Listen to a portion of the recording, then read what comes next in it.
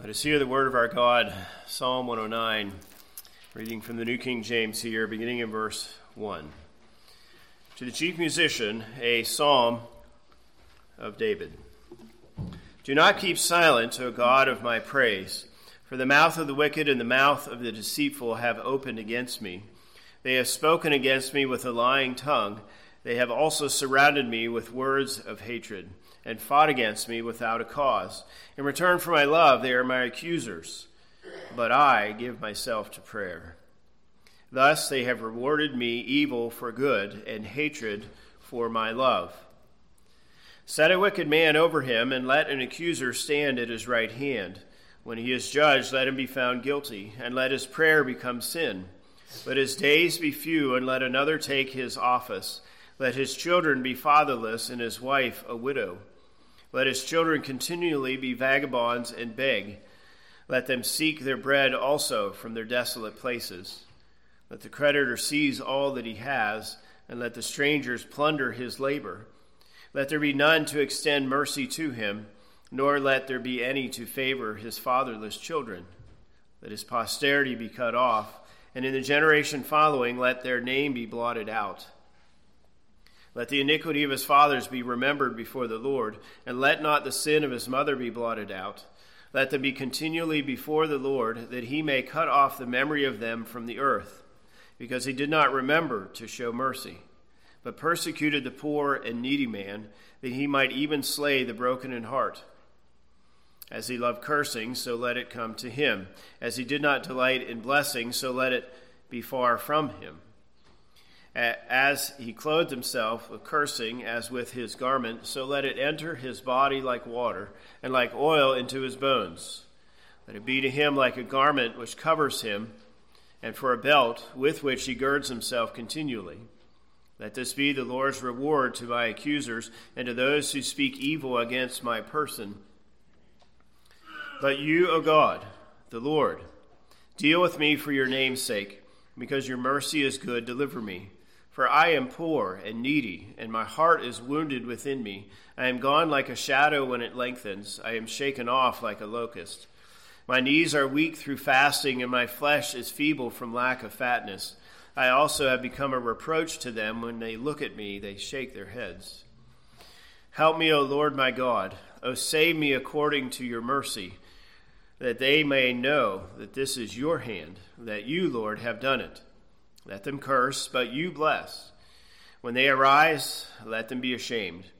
But let your servant rejoice. Let my accusers be clothed with shame, and let them cover themselves with their own disgrace as with a mantle. I will greatly praise the Lord with my mouth. Yes, I will praise him among the multitude, for he shall stand at the right hand of the poor to save him from those who condemn him. The grass withers, the flower fades, but the word of our God endures forever. As we continue our study here of the Psalms, looking at roughly 20% of each of the 5 books of the Psalms, and God's providence, here is where we are today. And we come to this section of Psalm 109 that some have called the harshest words in all the Old Testament.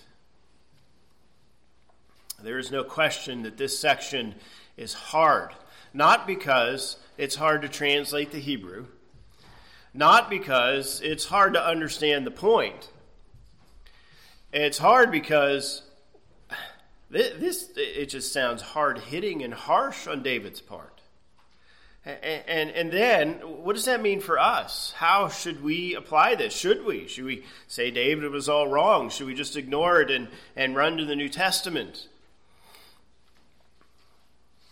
Well, as I've already indicated as we began the psalm last week, I do think that this was written for David in his life in a situation where he found himself, and it does have application for us even today. So let me begin in this way. I want you to think of a time where someone has harmed you in one way or another, is your enemy, and you've asked God to bring judgment. Maybe the person who's hurt you has been a family member. Maybe someone that you know closely at work or at school, maybe a former friend or a boss. Maybe it's someone you don't even know personally, a ruler of a country or some CEO way up in your company or something like that. As we consider these things, our attitude is so important. These are, can you say, dangerous words. And we need to understand it carefully so that we can apply it the way God intended it for us. This psalm is usually considered the most imprecatory of the imprecatory psalms. And again, that big fancy word simply means we're praying for judgment against the wicked. Okay? We sang hymn number 61, which is Psalm 83. We've looked at Psalm 7, and in that we also made reference to Psalm 139. This is not an isolated thing in the Psalms. How do we handle this, especially this one? Hey, could you hear it as I started reading here just a moment ago, especially by the time I got to about verse 10? All of you got so silent. You began to really understand what was being said. These are harsh words. So the question ultimately really for us is this something for us as Christians to pray? Can we pray like David does? And I think the answer is yes. But how is the question? So as we saw last time, like David, let us surround our prayers with praise. David begins with praise in verse 1. He ends with praise in verses 30 and 31. He is not blaring on a bullhorn in some demonstration, spewing forth hate and anger against his enemies. He is praising God. Also, David is not taking matters into his own hands. There are 27 at least, so you could maybe add some others here based on just the flow of thought, but there are at least 27 commands, or more accurately, petitions that David utters here. He is asking God to do this. He's not trying to do it himself. He is not a vigilante. And then thirdly, as we saw last time there, especially in verse 4, David is characterized by prayer. Again, in the Hebrew, it's just simply, but I, prayer. That's it. Our translations add some other words, but David is all about prayer. Not just in asking God to judge, but he's about prayer, praying to God. Praying even for his enemies, though that point is not brought out in this psalm. We sang Psalm 83 where it is brought out. Okay, we see hints of it in Psalm 7 and even Psalm 139. David does love his neighbor, and I think even though it's not stated directly in this psalm, he did pray for God to be gracious to his enemies. But he's, if you will, beyond that here in this psalm. He prays for himself to be humble and gracious, and we'll see that, Lord willing, next week in verses 21 and following about David's humility. And so, again, as I indicated last time in more detail, I think it makes most sense for us to see David praying this prayer because of some situation he experienced, maybe at the hands of Saul, maybe at the hands of Absalom, maybe someone else. But remember, this psalm is in book 5. 500 years roughly after David wrote it. And so the people after the exile are taking the words of David and making application for themselves in their own situation. And so here they're back in the promised land, but they're opposed by the peoples of the land. And so they now are asking God to judge their enemies. Now, as we will see some today, David is not only speaking personally, he is speaking prophetically.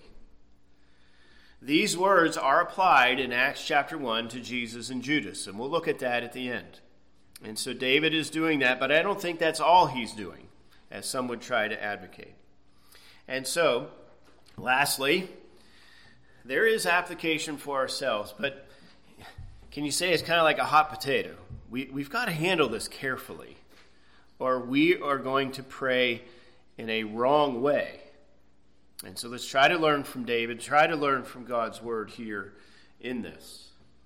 All right, now if you look at your handout on Psalm 109, and you look at the back page and the the next to last page there, you see all these outlines. And as I've told you many times before, these Psalms are so carefully written that one outline is not sufficient.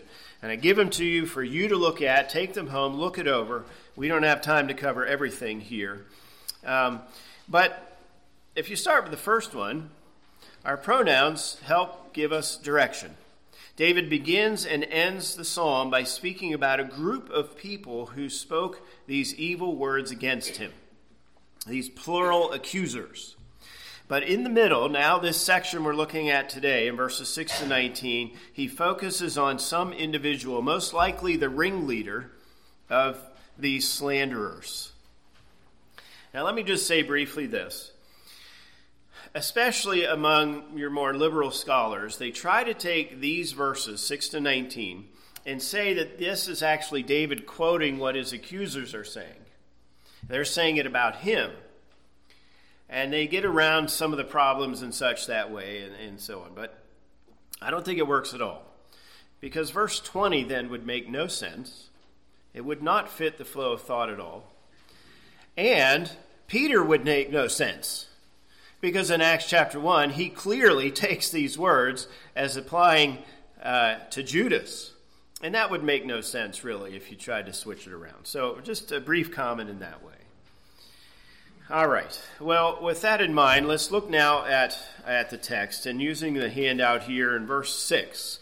Again, I'm giving to you a more literal translation because so often the Hebrew is obscured in our English translation. So for those of you who want to look at the Hebrew, go ahead. You don't have to.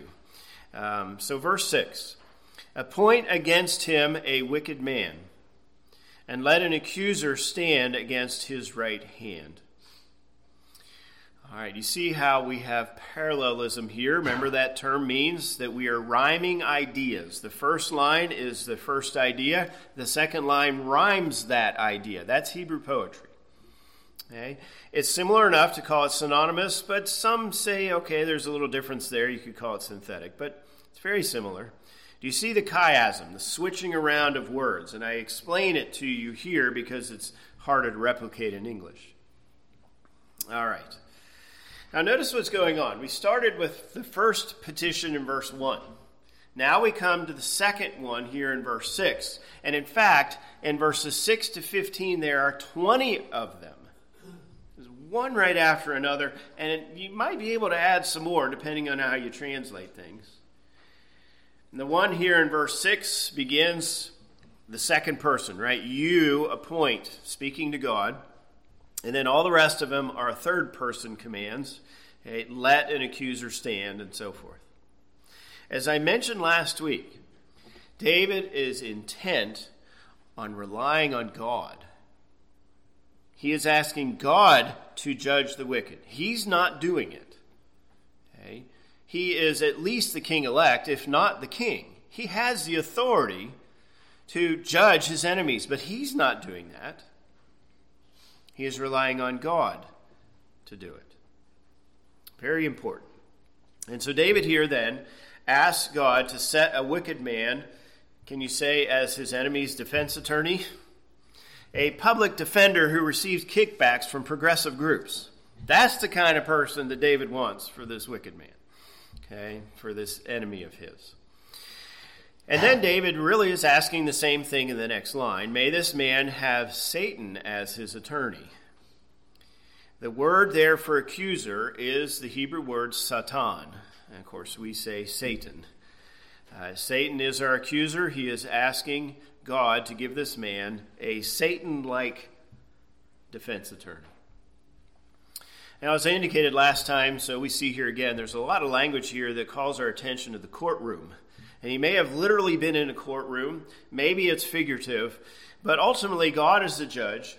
David is really prosecuting this man. He's bringing the accusations against this ringleader who is the defendant. And David is wanting this wicked serpent-like defender appointed to ensure this man will not get off. Yeah, harsh words, isn't it? But again, David cannot dictate who the lawyer is. He's king. He could do backroom deals to make sure this man is judged. But David's not doing that. He's relying on the Lord. Again, very important when we're praying for God to judge our enemies, that we're not sticking our fingers in there where we shouldn't. We're relying on the Lord. So then, verse 7.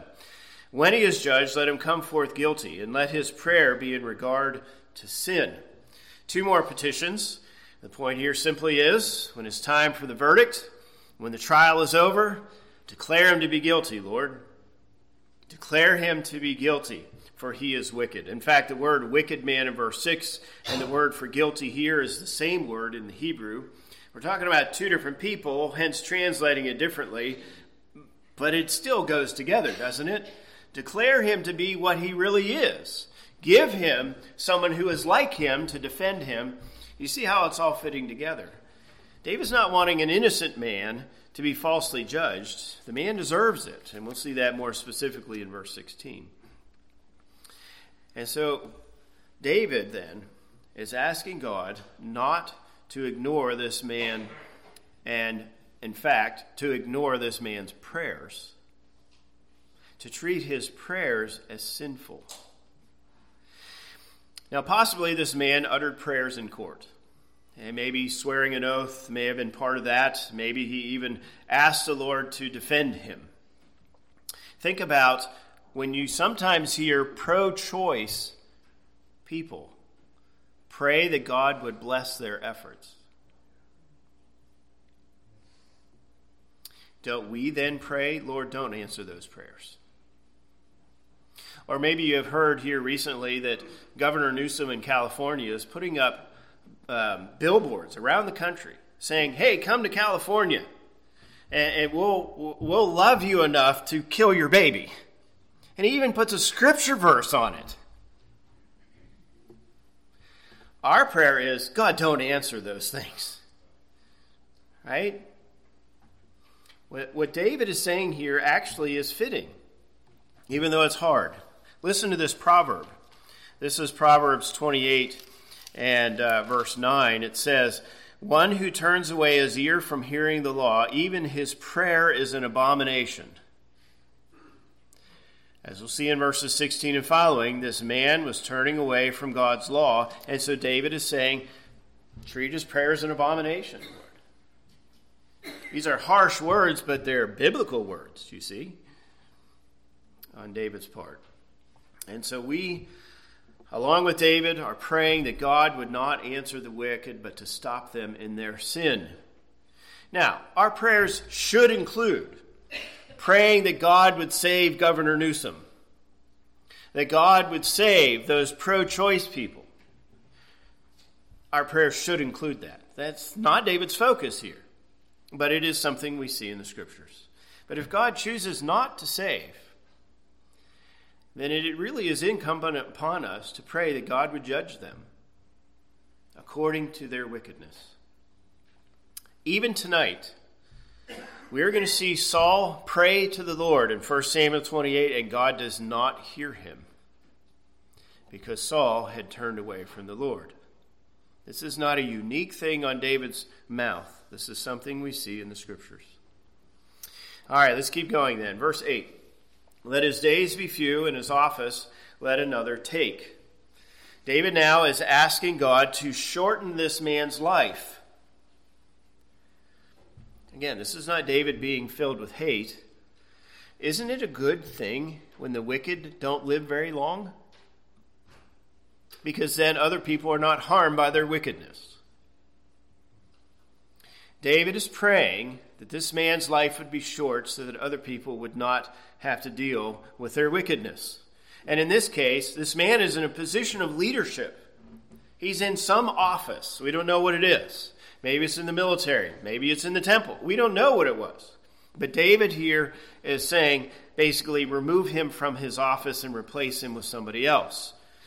Okay? Have a recall effort, if you will. Okay? And God can overcome the voting irregularities. Okay? This will then benefit everyone under this man's authority. Okay? Now remember, see the flow of thought, declare him to be guilty, and then have him die. Remove him from his position of leadership. Now, if this is in regard to Saul or even Absalom, God did judge them, and God replaced both of them with David. At least David was restored with Absalom. Maybe it's talking about somebody else, and some unknown person replaced this man. Now, we'll return to this verse at the end and the fulfillment in the New Testament. But at least initially, here are our thoughts. So let's continue then, verse 9. Let his sons be orphans and his wife a widow. Okay, now, I mentioned here, note you could have ellipsis. Remember, ellipsis is you're assuming something from the previous line. So here, let his sons be orphans. You could then say, and let his wife be a widow. You could say it that way, and then you could add to your petitions, okay, in that tally. But either way, you get the point, right? He is asking God not only to kill this man, but then to have his children not have a father and this man's wife to not have a husband. This is mean, right? This is cruel, right? We should ignore what David says, right? Well, the man called it on himself, didn't he? We're not to verse 16 yet, but we're getting there. This man lived such a life that the consequences of his behavior affects those around him. Not just under his authority, but even his own family. David here is asking God to render justice, and that affects even those in this man's family. So, it's kind of like a teacher, and they have a student, and they give the student a grade, and the student doesn't like him. They say, well, how come you gave me this grade? And, the wise teacher says, I didn't give you a grade. That's the grade you earned. That's kind of like what verse 9 is saying. Okay? God doesn't give these evil things. The man earned it. And it's affecting his family. Let's keep going. Verse 10. Okay? It's actually continuing the sentence here. Let his sons surely roam, and let them beg, and let them seek from their ruins. Again, your translations will smooth some of this out a little bit. 3 more petitions.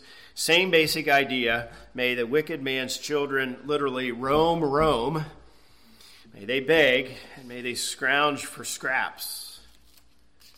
Okay. Consequences for this man's sin. Verse 11, let the creditor ensnare in regard to all that is to him, and let the strange ones plunder his labor. Now, in this case, we actually have some parallelism. Different enough to call it synthetic, but note the rhyming of ideas. Maybe you could paraphrase it this way. The first line, David is asking the bank to foreclose on this man's house. And in the second line, David is asking God to have a public auction to get rid of all this man's stuff. So verse 12, let there not be to him one who extends covenant love, and let there not be one who shows favor to his orphans. Again, harsh words, right? Note the parallelism here. Different enough to call it synthetic, but we're still rhyming the same basic idea. May no one extend, here's that Hebrew word, chesed, covenant love, to this man and to all that is his. Or we could say, treat him as if he's a non-Israelite and not part of the covenant of grace. And may no one show grace or favor to his children. More consequences for this man's sin. Verse 13, let his posterity be in regard to a cutting off. In a following generation, let their name be wiped out. More parallelism. This one's close enough to call it synonymous here in these 2 lines. Note the chiasm, and I spell out for you how it switches around because it's hard to bring that into English. Not only is David praying that this man would die, he's now praying that his children would die and that his surname would be cut off. Note, it's not wiping out their names, but their name. Okay? Fleming name dies off, or something to that effect. Verse 14. Let the iniquity of his fathers be remembered with regard to Yahweh, and let not the sin of his mother be wiped out. Again, you're English translations will smooth that out, but note some more parallelism, note more chiasm, and so on. We've been talking about his descendants, but now we're talking about some of his ancestors, his fathers, his mother. David is asking God to stretch his hand of justice against this man's relatives. Okay, brothers, sisters, aunts, uncles, cousins. Now, it was common in that day for multiple generations to live together. It was not uncommon to have 3 or 4 generations living in the same house, or at least very close to each other. And so that is likely what is motivating David's words here. And so do not ignore their sin, Lord. Do not forgive. Judge them. Maybe you could say it this way. May they live long enough to see their sins ruin their children. These are hard words, aren't they? Verse 15, let them be before Yahweh continually, and let him cut off from the earth their remembrance. These are now petitions 19 and 20, though, again, you might be able to add 1 or 2 along the way, but these are the clear ones. 20 times in these 10 verses, David has said, Lord, judge them. May their sins always be before you. Do not overlook them. See their sin and render justice. Well, it's easy for us to hear this and just say, we can't do that. That's not Christian. But David is actually being biblical. Let's turn here a moment to Exodus chapter 20. You remember these words in the 10 Commandments. Exodus 20, and beginning in verse 4. You shall not make for yourself a carved image, any likeness of anything that is in heaven above, or that is in the earth beneath, or that is in the water under the earth. You shall not bow down to them nor serve them, for I, the Lord your God, am a jealous God, visiting the iniquity of the fathers upon the children to the 3rd and 4th generation of those who hate me, but showing mercy to thousands to those who love me and keep my commandments. David is praying according to those words, is he not? This man hates the Lord. We'll see that in verses 16 and following. David then is asking God to keep his promise. This man isn't just worshiping idols or making idols, but he is sinning in other ways too. Now, remember, we've got to combine the teaching in Ezekiel. It says that a person is judged for their own sin. A child is not judged for their father's sin. But a child is affected by their father's sin. And so Ezekiel makes it clear, judicially, we are only judged for our own sins. But Exodus 20 says, but we're affected by people's sins. So with that in mind, hear the words of David. He is praying that the children would be affected by this man's sin, according to God's promises here, according to God's word. So think, for example, of the story of Achan in Joshua 7. He took some of the items from Jericho, and it was found out and so forth. And not only did Achan die, but his whole family died. Not because his whole family sinned, though maybe they were complicit in some ways, but it was because of Achan's sin. They faced the consequences for their father's sin. Not that they were judged specifically. I think it's very safe for us to assume that there were some in Achan's family that are in heaven now. But they were affected by their father's sin. Okay. That is certainly true for Saul. I've talked about this as I preached through 1 Samuel. Jonathan is receiving all kinds of terrible things because of the sin of his father. Not because Jonathan sinned, but because his father sinned. And he's affected by it. In fact, 3 of Saul's sons are going to die by the end of the book. And yet, Jonathan's son is cared for by David, Mephibosheth and so forth. So we could spend lots of time just talking about this idea alone. But David is actually praying according to God's word, and not just Exodus 20. Let's turn to Deuteronomy and chapter 19. Remember that Psalm 109 is giving us this image of the courtroom. So in the light of that idea, listen to these words. Deuteronomy 19, beginning in verse 15. One witness shall not rise against a man concerning any iniquity or any sin that he commits. By the mouth of 2 or 3 witnesses, the matter shall be established. Now, in our jurisprudence, we use the language of innocent until proven guilty. But it's based on verses just like this, right? 2 or more witnesses is the basis for innocent until proven guilty. So, this now is about a witness here. So it continues, if a false witness rises against any man to testify against him of wrongdoing, then both men in the controversy shall stand before the Lord, before the priests and the judges who serve in those days. And the judges shall make careful inquiry, and indeed, if the witness is a false witness who has testified falsely against his brother, then you shall do to him as he thought to have done to his brother. So you shall put away the evil from among you. And those who remain shall hear and fear, and hereafter they shall not again commit such evil among you. Your eye shall not pity, life shall be for life, eye for eye, tooth for tooth, hand for hand, foot for foot. All right, many things here, but first of all, David now has someone witnessing against him, right? They are slandering David.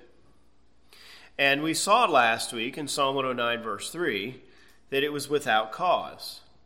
And in verses 4 and 5, David showed love to this person, these people, and they responded with evil. So, simply, this man is a false witness. And David is in essence praying that God would render justice according to his word here in Deuteronomy 19. Now, when we hear this language, eye for an eye, you'll hear many Christians say, oh, that's just terrible. You know, that was the Old Testament. I'm glad we don't do that in the New Testament anymore. Well, I'm glad we do it today. Unfortunately, our culture is getting away from this.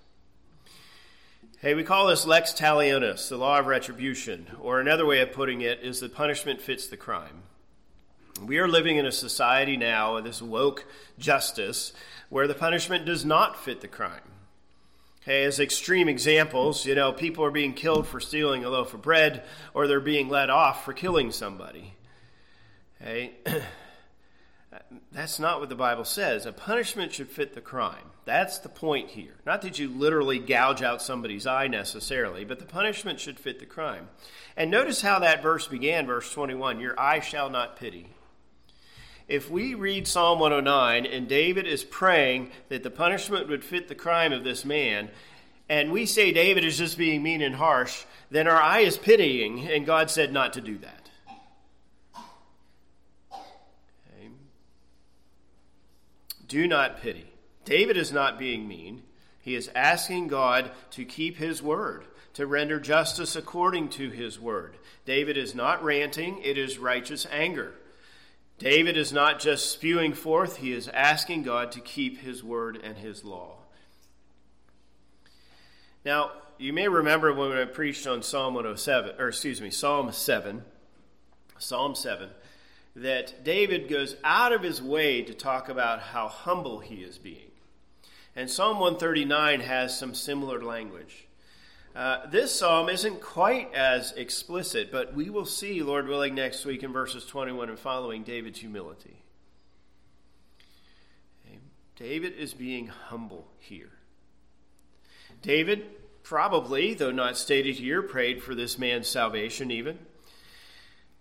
But David is not being inconsistent with Jesus' words. You know, Jesus says, turn the other cheek, right? All right, we must do this. But Jesus is talking about this on an individual, personal level. Jesus is not telling us to turn the other cheek in the courtroom, because if you turn the other cheek in the courtroom, you are setting aside God's law, and that has problems. Hey, so Jesus is saying, uphold justice in the courts, But as an individual, be very gracious. Be very forgiving. David here is more or less asking God to uphold justice. Now, on a personal level, we don't know. But if this is Saul, David was turning the cheek with Saul, wasn't he? If this was Absalom, he was turning the cheek with Absalom, wasn't he? But on a legal level, there still must be justice, even in the context of your individual mercy and grace toward a person. All right, we could say so much here. But I do not think that David is unchristian or unbiblical for these reasons. And so now, verse 16. Because of which he did not remember to do covenant love. Then he pursued the poor and needy man, and he who was humbled of heart, in order to kill. David now gives the reasons why this man deserves such harsh punishment. And we now have 5 things that he mentions in these next verses. He begins here with the first one by saying, he did not show chesed, covenant love. Remember verse 12? Right? I don't want someone to show him covenant love because he didn't show covenant love. You see, the punishment is fitting the crime. The second one here, he says that this man sought to kill the poor, the needy, the humble. You might say he was the bully. He was taking bribes. He was ruling against them, whatever it was. You know, he helped pass the welfare laws. He helped pass the war against poverty approach or the disaster on the border or something to that effect. This man is desiring to kill. And it's not the governor sending people to Martha's Vineyard. It's the people on the border who are actually killing by these policies. This is the kind of man that he was. And so because of these things, everything David said prior to this is actually just. This man deserved it. So verse 17. Now you may notice the New King James takes this a little bit differently. This is what the Hebrew says. Then he loved a curse, so it came into him, and he did not delight in a blessing, so it was distant from him. The New King James takes some of that as some more petitions, and okay, it's not the natural reading of the Hebrew, though. I think this is much more consistent with what the Hebrew actually says. But you see the parallelism here? And notice it's antithetic. We haven't run into too many of those in the Psalms. So you see them in the Proverbs all the time. So he loved a curse. And then note the third line, he did not delight in a blessing. You see the opposite. So it came into him, the second line, and then the last line, so it was distant from him. So you see the antithesis there. So this man loved a curse against David. Verse 16, against others too. And so God had his evil come against him. It sounds like it's happened at least to some degree already. He did not delight in a blessing, instead harmed others. So God kept blessing away, at least to some degree already.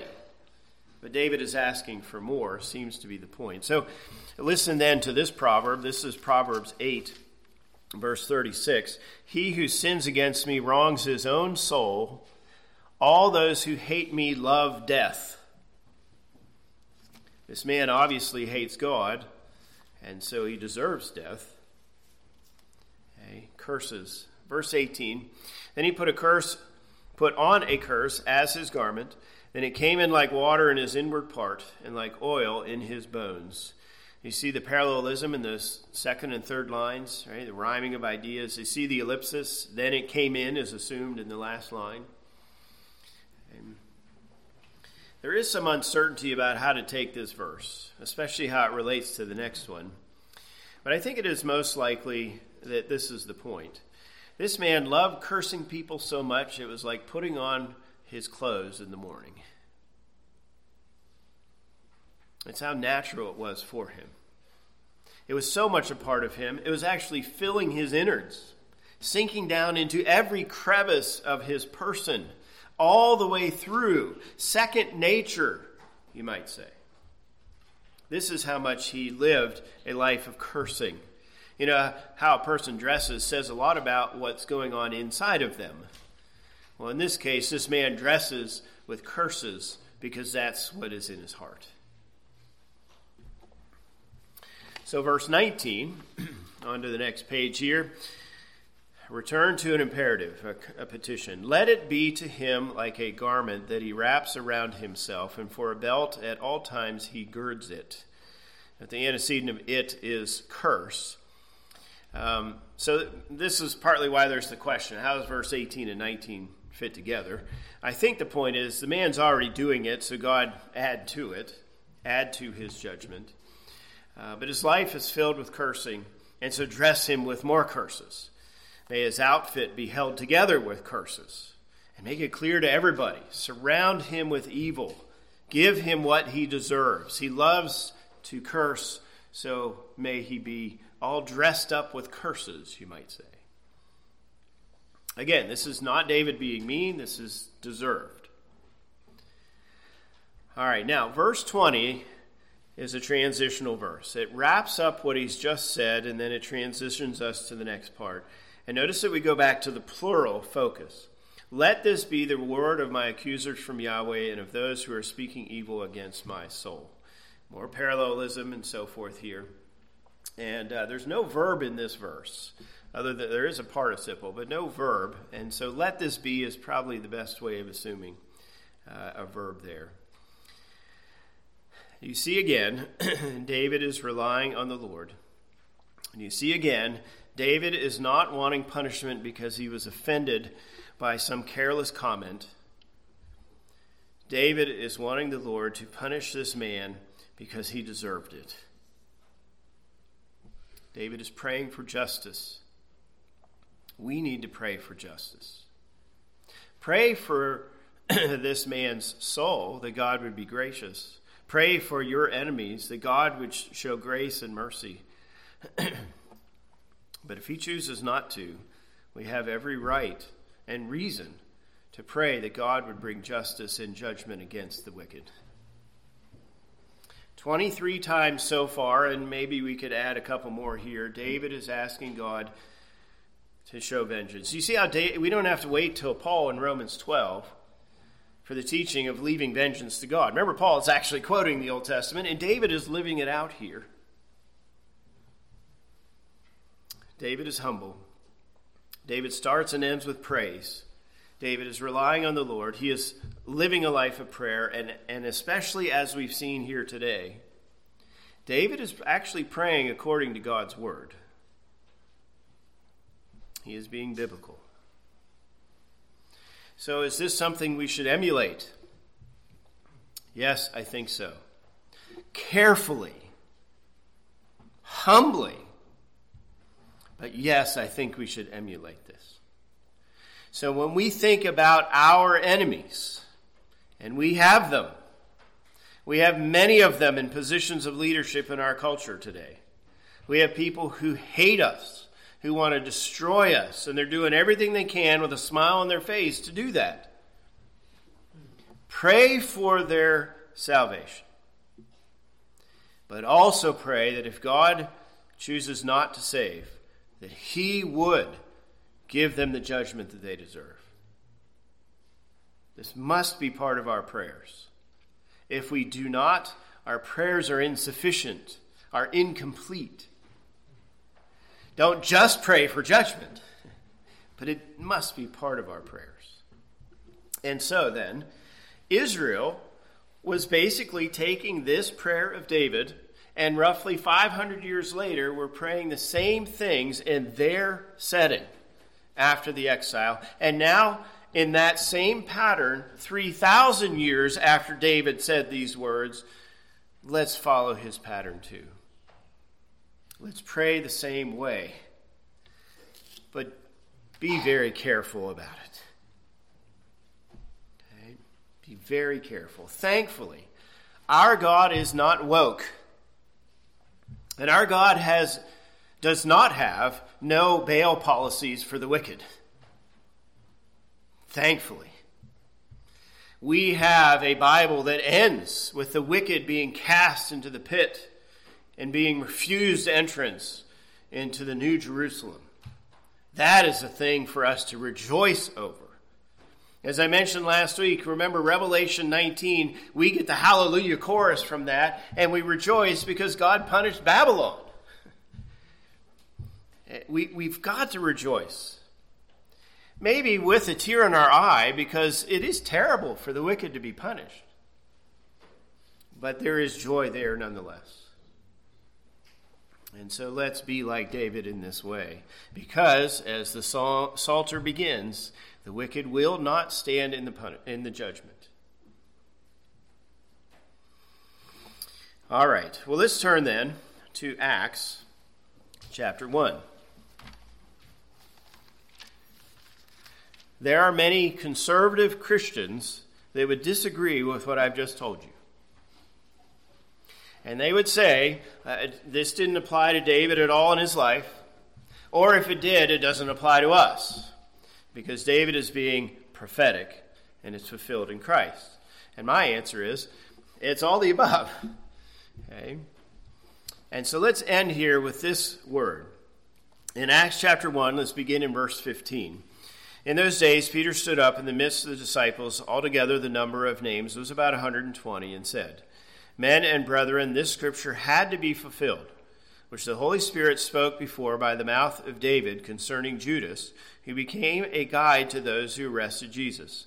For he was numbered with us and obtained a part in this ministry.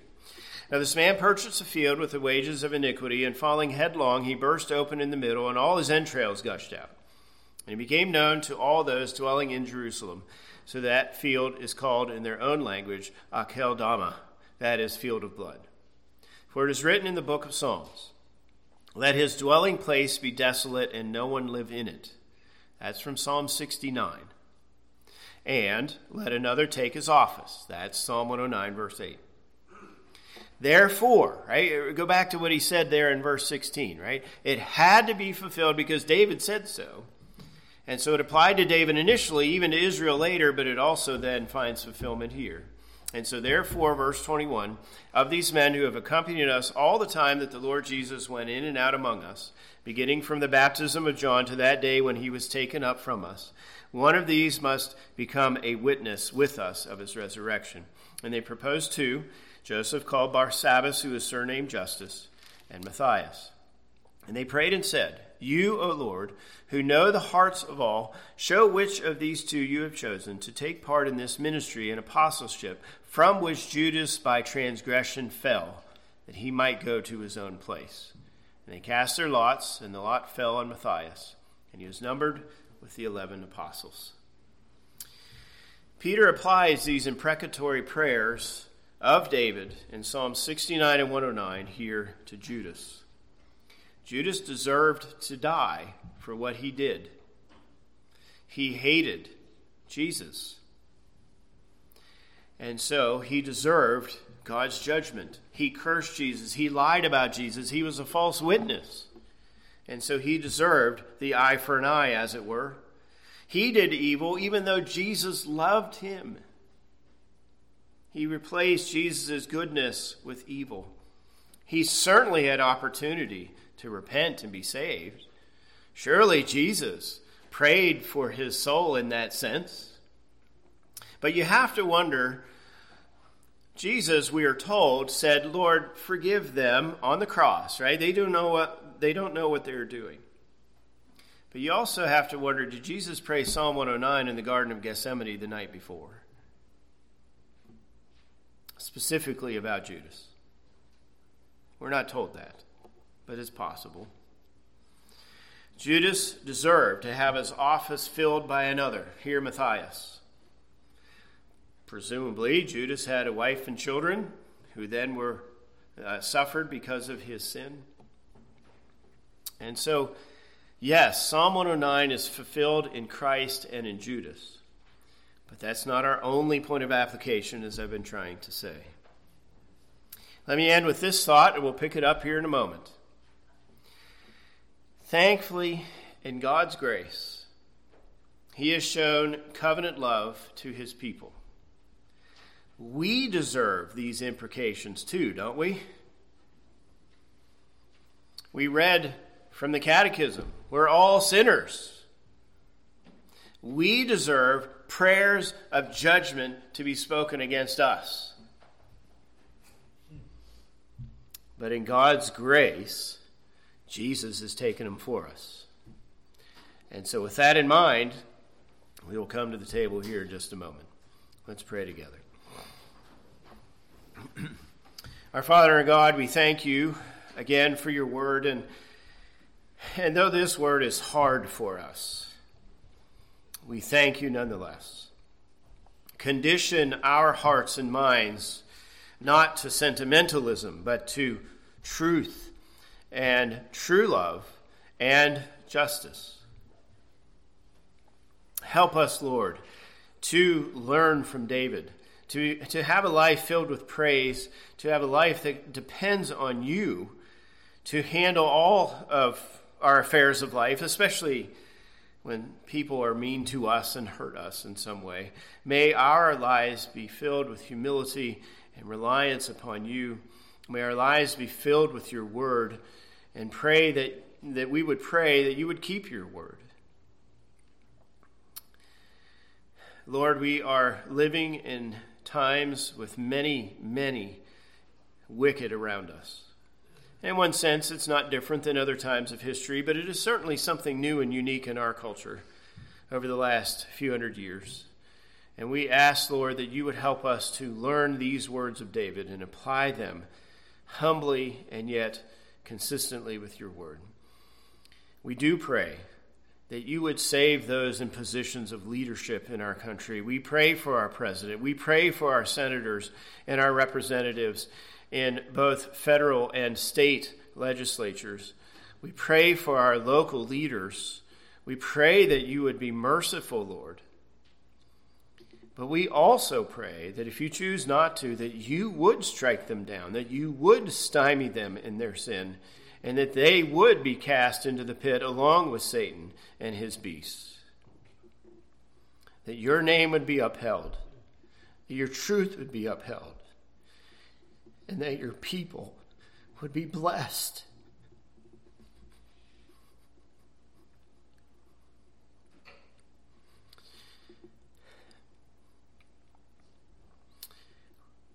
We pray these things then in the name of Christ, our Lord and Savior. Amen.